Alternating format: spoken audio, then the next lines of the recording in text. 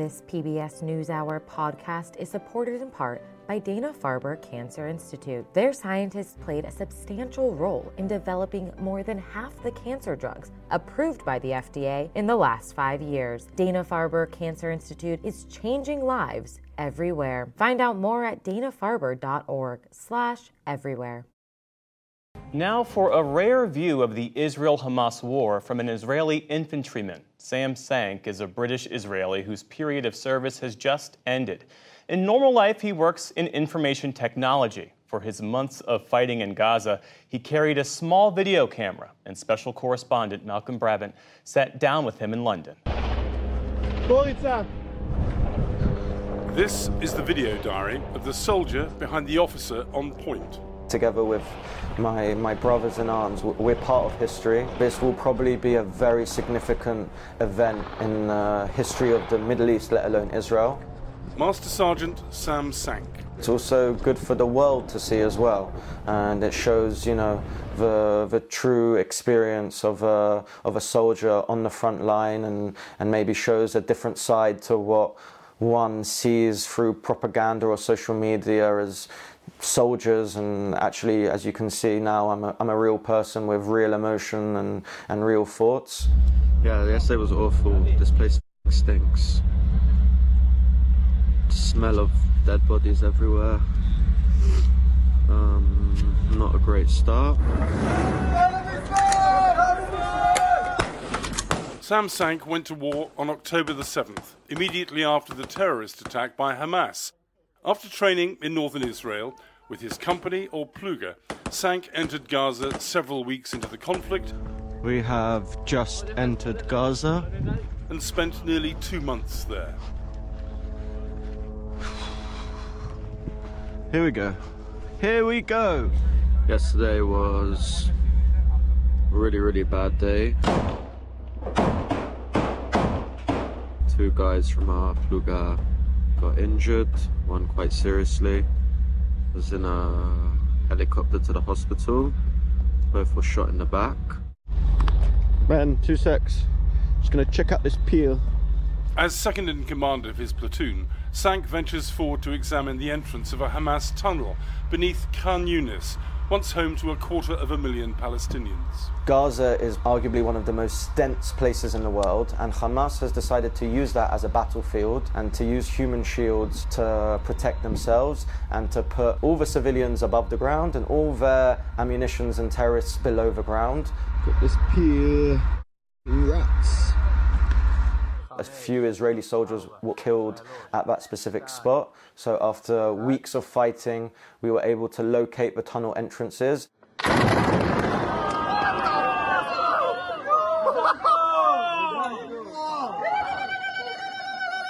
People who are watching that might think that you were cheering Palestinians' homes being blown up. So the context of that video is the tunnel being destroyed, and for us it was a sense of achievement knowing that we had killed Hamas terrorists that were still hiding underneath, and we had eliminated a big threat to our soldiers' lives. We're in central Khan Yunis, eastern central Khan Yunis, in a new house. I'm sitting here on guard duty with my main man Leshem.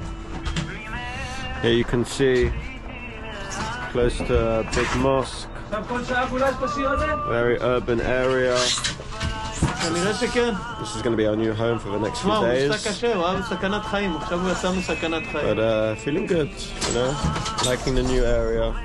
Sank's war is over. He's returned to his civilian job in IT and now has time to reflect. How can you justify all those thousands of women and children being killed during this conflict? I don't think I can justify the numbers, but I can explain why that's happened. We are dealing with an organisation that has decided to put civilians at the forefront of their bases, of their battlefield. Boker Tov, welcome to southern Khan Yunis. We're in a house.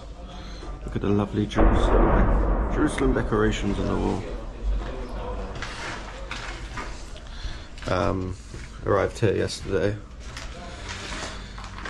Crazy dissonance coming in to to a more urban area like this was insane, honestly, at night. Going through the city, seeing the destroyed buildings. Do you think there might have been a better way of fighting this war to really more accurately target those people who were responsible for starting it? I think if there was a better way of doing it, then it would have been done, because I trust in the strategic command of the IDF in Israel to make the best decision to protect its soldiers and to protect the Palestinian civilians as much as possible. Do you feel as though Israel has fallen into a trap created by Hamas because they knew that Israel would come in and in the end, if it kept going, would end up perhaps losing world opinion? Yes, for sure. Hamas set the trap up. It's the ploy that Hamas and other terrorist Palestinian organizations have been using for many years. Unfortunately, Israel doesn't have a choice and has to move into that trap, because if, again, we want to defeat the enemy, destroy the terrorists, and bring our people back, we have to go into Gaza. The world, as I see it, will always be against Israel in this conflict. There is an underlying anti-Semitism that exists. This is just our generation's persecution of Jews. Hopefully we'll be a couple quiet days before we're eventually supposed to leave. Final Shabbat in Gaza. Can't wait to go home. Can't believe how long it's been. I'm just counting down the hours, literally. Everyone's making fun of me, but I'm counting down the hours. But I'm desperate for this all to be over. Just want to get back to normal life. Do you think you could ever live side by side with Palestinians? 100%. You look at conflicts that have existed over the history of the world, people that hated each other with a passion and are now living together in peace. Whether I think it will be a happy peace, maybe not, but even a cold peace is better than what exists today. And yes, I truly believe that it can happen. And if the Palestinians love their children more than they hate ours, there will be peace. If they start celebrating life rather than celebrating death, there will be peace. For now, such a peace remains in the realm of dreams, despite suggestions that progress is being made. For the PBS NewsHour, I'm Malcolm Brabant.